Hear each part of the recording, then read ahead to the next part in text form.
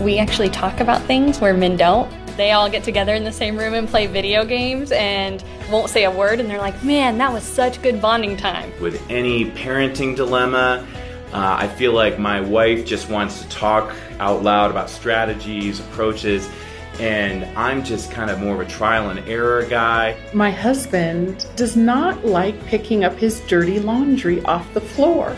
So maybe women are neater than men, I don't know. I don't understand why getting to church on time always begins to be an issue about 15 minutes before church starts. Well, anyone who's been married for more than a couple of days or weeks is going to agree with some of that. Men and women are different, very different, and today we're going to help you learn how to avoid letting those differences drive you crazy and instead let them bring a fullness to your relationship. This is Focus on the Family, and your host is Focus President and author Jim Daly, and I'm John Fuller. You know, John, some might feel it's ironic how often opposites attract. I think it's the plan, if we haven't figured it out yet. Yeah, we just don't know it until a couple of days or years into marriage. This is his plan to make you more like him. And what does that mean? Selfless and humble. Mm-hmm. Marriage will do that if you approach it with the right attitude. If you don't, it's going to break you. And that's part of the plan, I think. This pattern is so common. And right now, I'm sure 20% of those listening are saying, well, that's not my husband and me. I get it. There's probably that 20% maybe. But 80%, yeah, you got the night owl and the morning person. You got the extrovert and the introvert. You got the middle milk of the tube, chocolate, dark chocolate. Middle of the tube, end of the tube. This, you're describing everything I just said is Gene and I. I mean, That's us. This is who we are. Mm-hmm. And I think it is kind of the godly plan for your life. The Bible addresses this in 1 Corinthians 12, where we're described as the body of Christ and how our different personalities and abilities all contribute to the greater good of everyone else. Hopefully you as a couple, you complete each other. And we are going to discuss that today. I want you coming out of this time together thinking our differences are something to be celebrated, not something to be mad about.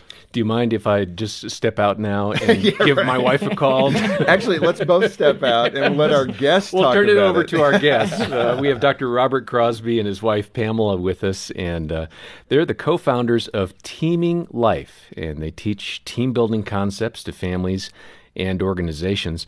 Robert is a professor of theology at Southeastern University in Lakeland, Florida, and Pamela works there as well, helping students with their calling and their career. And together they've got a book that we'll hear more about today called The Will of a Man and the Way of a Woman, Balancing and Blending Better Together. Hey, Robert and Pamela, welcome to Focus. Thank you so much. We're delighted.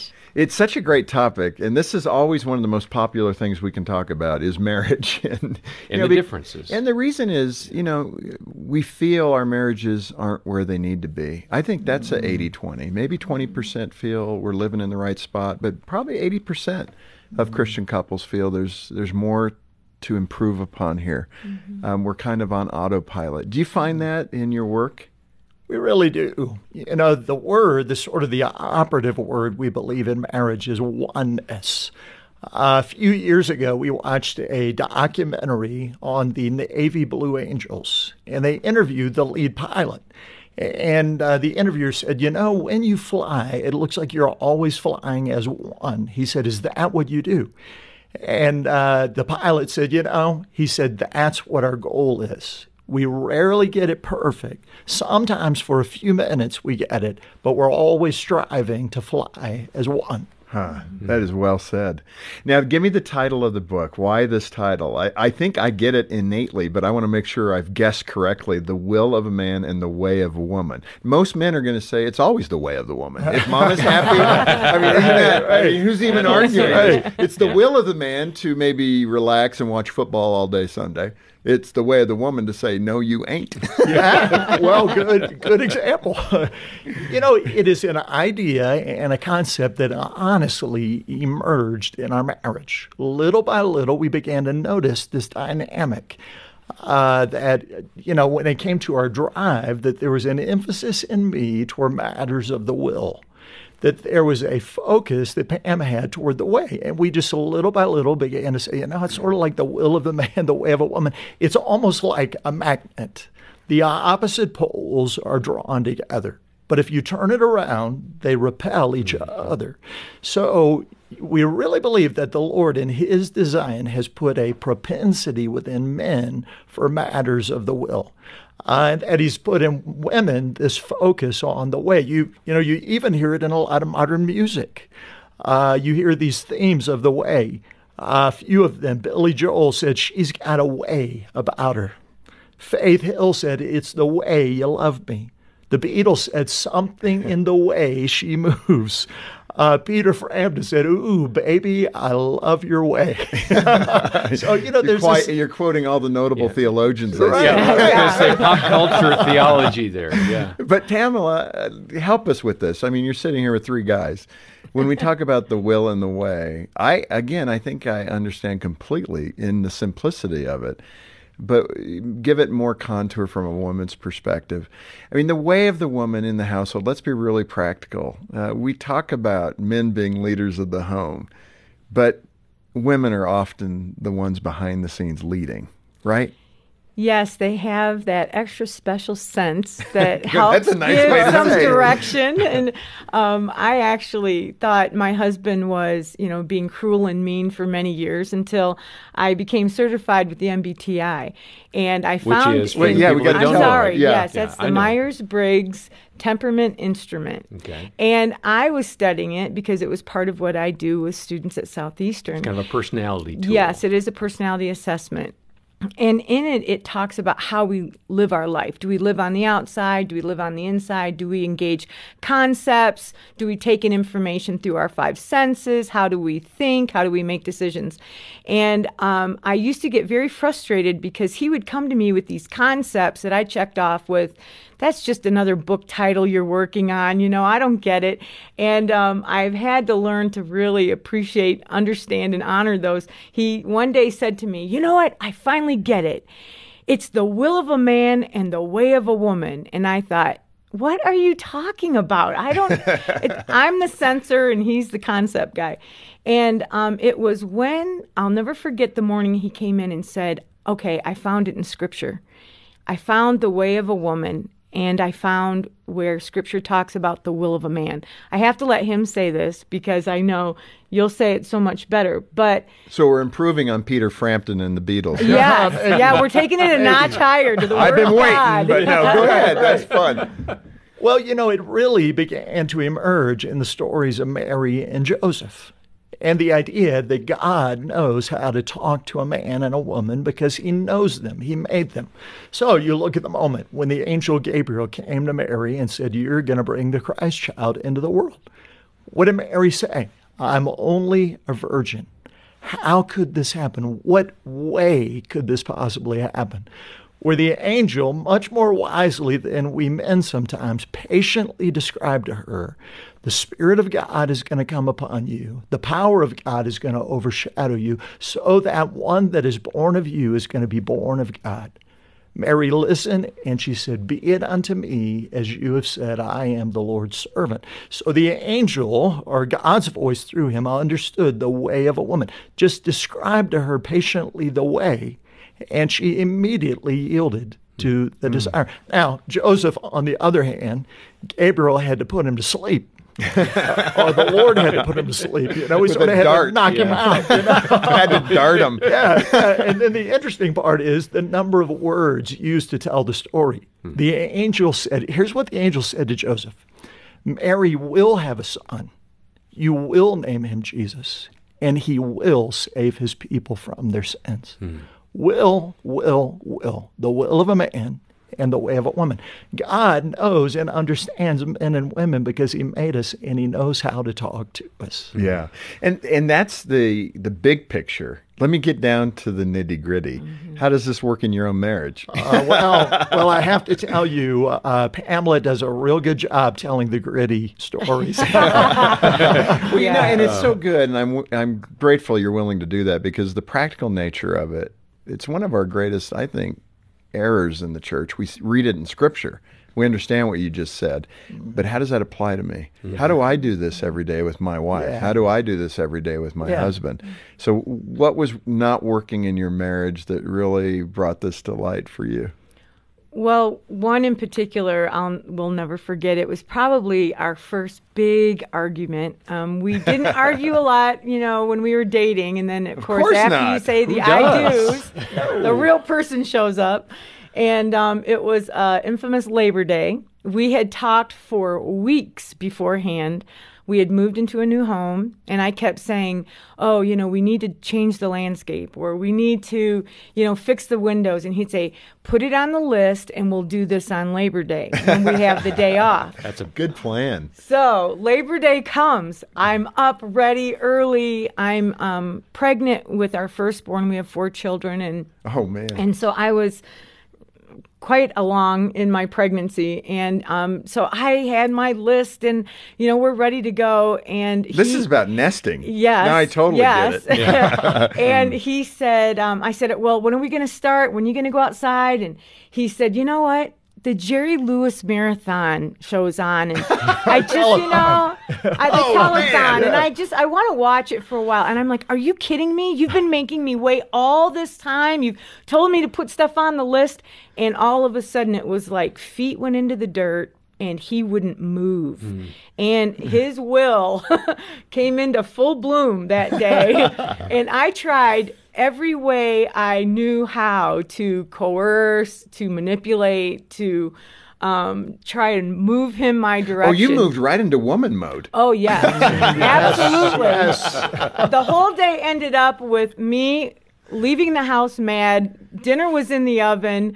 I'm big and pregnant, and I'm taking off on my feet. I'm just walking out of the house. And the TV's on, right? Oh, yes. Yes, definitely, all day. All the women listening are on your side. They're all there. Robert. And I just knew he was going to come, get in the car and come find me. I'm pregnant with our first child, right? Because that's what a knight in shining armor would do. Exactly. Yes. But what happened? Well, that's when we talk about how if your expectations are here, up high, above your head, and your reality is here, down low, like 12 inches lower, what you have in the middle is stress. And stress is building and building, and it was all day long. And that just added to it because I just knew, yes, my knight in shining armor was going to come and get in the car and come pick me up. I think I walked an hour. Pregnant. Pregnant. Yes. And this isn't getting any better for you, Robert. I am ashamed. How was that telethon? Well, it wasn't worth it, to be honest with you. But, I can only say it's a classic example of the will of a man digging in his heels and tension with the way of a woman. One of the differences that we noticed early on is the cultures that we had come from in our families. I was raised in a Southern home where we were taught to be nice. You're to be nice. But nice is not always honest. Pamela was raised in a home where you put the truth on the table, you talked about it, you worked it through. So when we had our first argument, I still remember, I'm like, this young lady can really argue. Oh my gosh, and we're going. She's out of control. We're going into nice the person? depths. And I told her later, I said, you know what? In the ocean of emotion, you have deep sea diving gear, and all I have is a snorkel, and I'm drowning. How did that go when you said that? It didn't quite work. What are you talking about? That's right. Another concept. I don't know.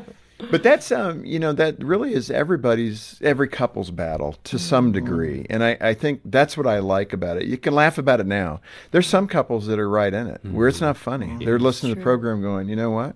My husband and I are living in that, and it's not funny.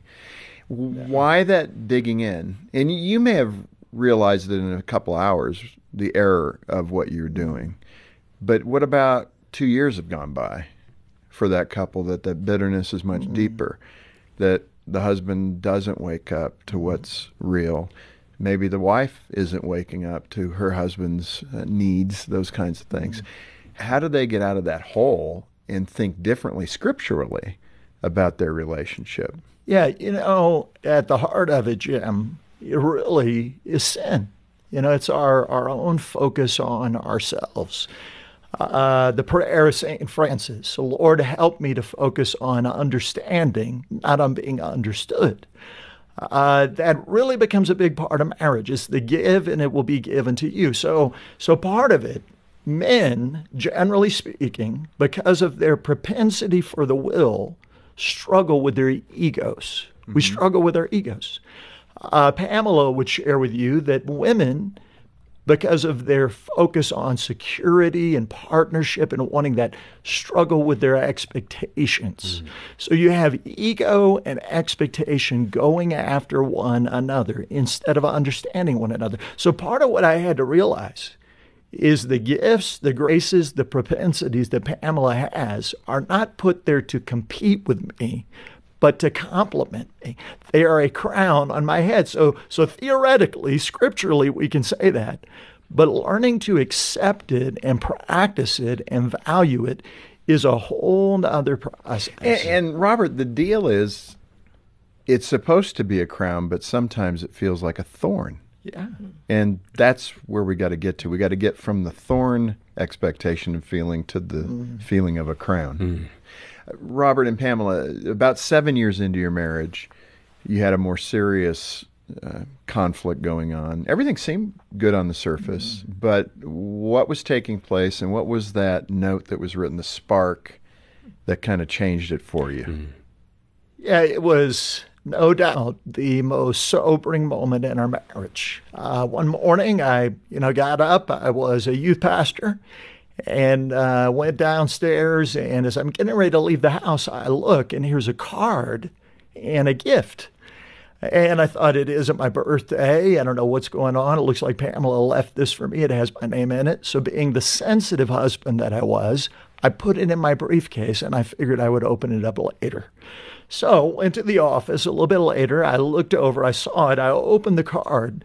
The card said something like this: Robert. Well, I had never gotten a card from Pamela that just started with Robert. It was always sweetheart or something like that. She said, I feel like our house has become a hotel for you. You come in and out. You pour all your energy into what you're doing at work. You now have a young daughter and me. You pour so much creativity into your work. I wish you would put a little bit of that into your marriage. There are days when I wish your work was another woman so that I could tell her to bug off. Yeah, it'd be more actionable. Yeah, so when I read that, I thought, this is not a yellow light letter. This is a red light, and it's glaring. What did you do? I mean, did you guys sit and talk, or what was the next step to get that? Well, initially, I sort of panicked a bit, but I thought, what do I do? We ended up, I called Pam. I said, I want to talk. She said, I don't want to talk. And which meant she really wanted to talk, but it wasn't going to be that easy.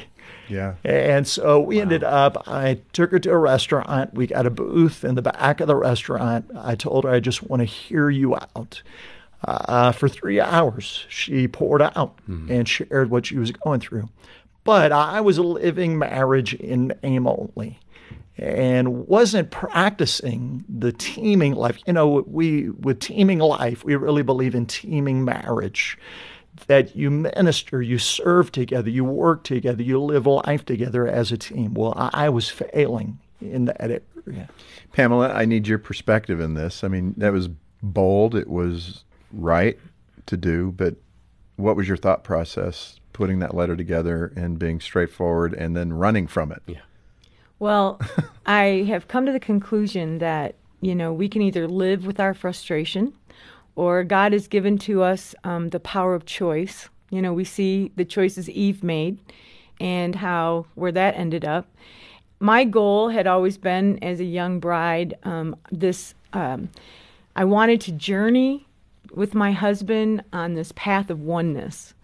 And that, I think, has been our goal throughout our whole married life. And we come at it in two different directions. I realized one day that I had tried the complaining route. I had tried the whining route. I had tried every little manipulative tool I could think of, cooked the right dinners to try and get his attention, to convey to him how I was feeling, because I felt like anything but oneness in our marriage. And I felt very much alone, like I was the babysitter at home, and he was finding loads of fulfillment in what he was doing in his role. And that's when I decided that, I had read one time that you should study your husband like he is the rare and special beast that he is. It was actually that's a compliment. Norman Vincent Peale's wife. That takes you way back. But I had read that and I thought, it's true. I need to study. I need to really, instead of expecting him to respond like me, I need to really look at how he responds to life. I realized that he loved to read and that he loved to gain a lot of information from reading. And I thought, well, what better than to write a letter that he can read? He won't hear my whiny tone. He won't get shut down by my complaining. It'll give me time to think what I really want to say, make it concise, to the point. And that was why I wrote the letter, because it was my last ditch effort in that way to get his attention so that he would really hear me. You said a lot of good things there in terms of women relating to their husbands, that concise, to the point. It's unfortunately one of the big differences is how we think as male and female. And men need that kind of, give me the bullet point. Just tell me, what are you actually trying to say right now? Because I'm not catching it. And of course, that's so frustrating. What do you mean you can't catch it? Can't you just open your eyes and see what's happening? Why do I have to spell it out for you? Ladies, you do. Men are dense. I mean, sometimes, not all. Not all, but we tend to be kind of blind to the obvious in this area of relationship with our wives, I think. And I'm guilty of it. That's why I'm speaking so honestly about it. I mean, sometimes I'm just not getting it. And Jean has to literally kind of grab me by the cheeks in both hands and say, watch my lips. I am now speaking to you. Yes. Pamela, what was your expectation then? I mean, you leave this gift, you got his attention, but what was you talked about expectations earlier. What were you hoping to see? Well, the interesting part that we did learn is my love language is gift giving. That means I like to receive gifts. They don't have to be very expensive. Surprise me with a cup from Starbucks. That's a gift. What I bought him didn't mean anything to him. It was just the letter that really caught his attention. And so that was an interesting piece that I learned through the process. My expectation was that he would hear me, that he would understand the loneliness that I was living in, that he would understand how difficult it was for me to be a stay-at-home mom, and the loneliness that can have, and that he would just, acknowledge the part of our married life that I was working so hard for. My husband loved what he was doing, and it was working with inner city youth in upstate New York. And I wanted nothing more than to come alongside him and complement his life. And, I thought I had so much to offer. And over time, I've had to realize that it was really important for him to kind of establish that for himself. I think that was where the will of a man came in, and it took me a long time to understand the importance of that, and how sometimes we make jabs at it, but it's something to be honored, the will of a man. And he wanted to do that for us and for our family, and I needed him to acknowledge what I wanted to do and what I felt was important for our family. Robert and Pam, this has been so good, and we want to come back next time and pick up the conversation, because I know there's a lot of wonderful ministry occurring right now where husbands are having an aha moment, and I know wives are too, and that's a good place to be. Ministry is being done. Can we do that? Let's come back next time. Sure. Yes, absolutely. Wonderful. Let's do it. And a terrific conversation with Dr. Robert and Pamela Crosby about their book, The Will of a Man and the Way of a Woman. We do hope you can plan now to join us for part 2 of the conversation. On behalf of Jim Daly and the entire team, thanks for listening to Focus on the Family. I'm John Fuller.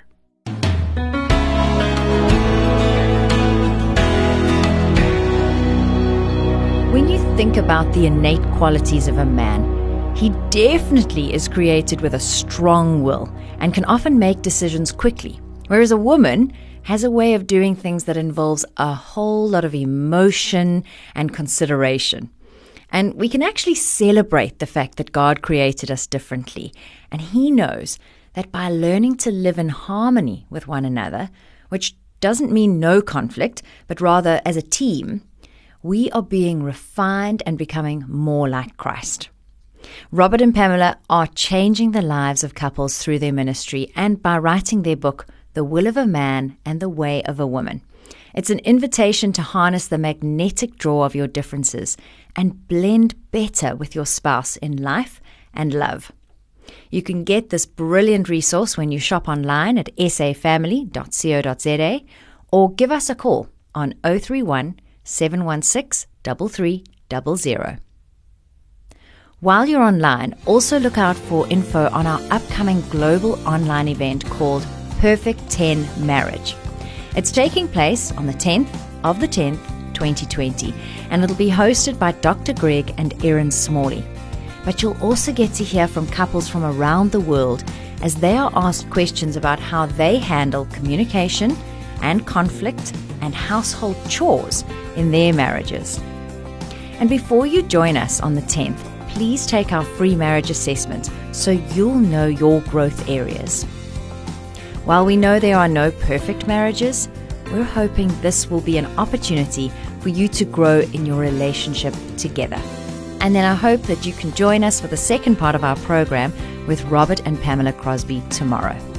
For Focus on the Family Africa, I'm Alison Schnell, inviting you back then when we'll once again help you and your family thrive in Christ.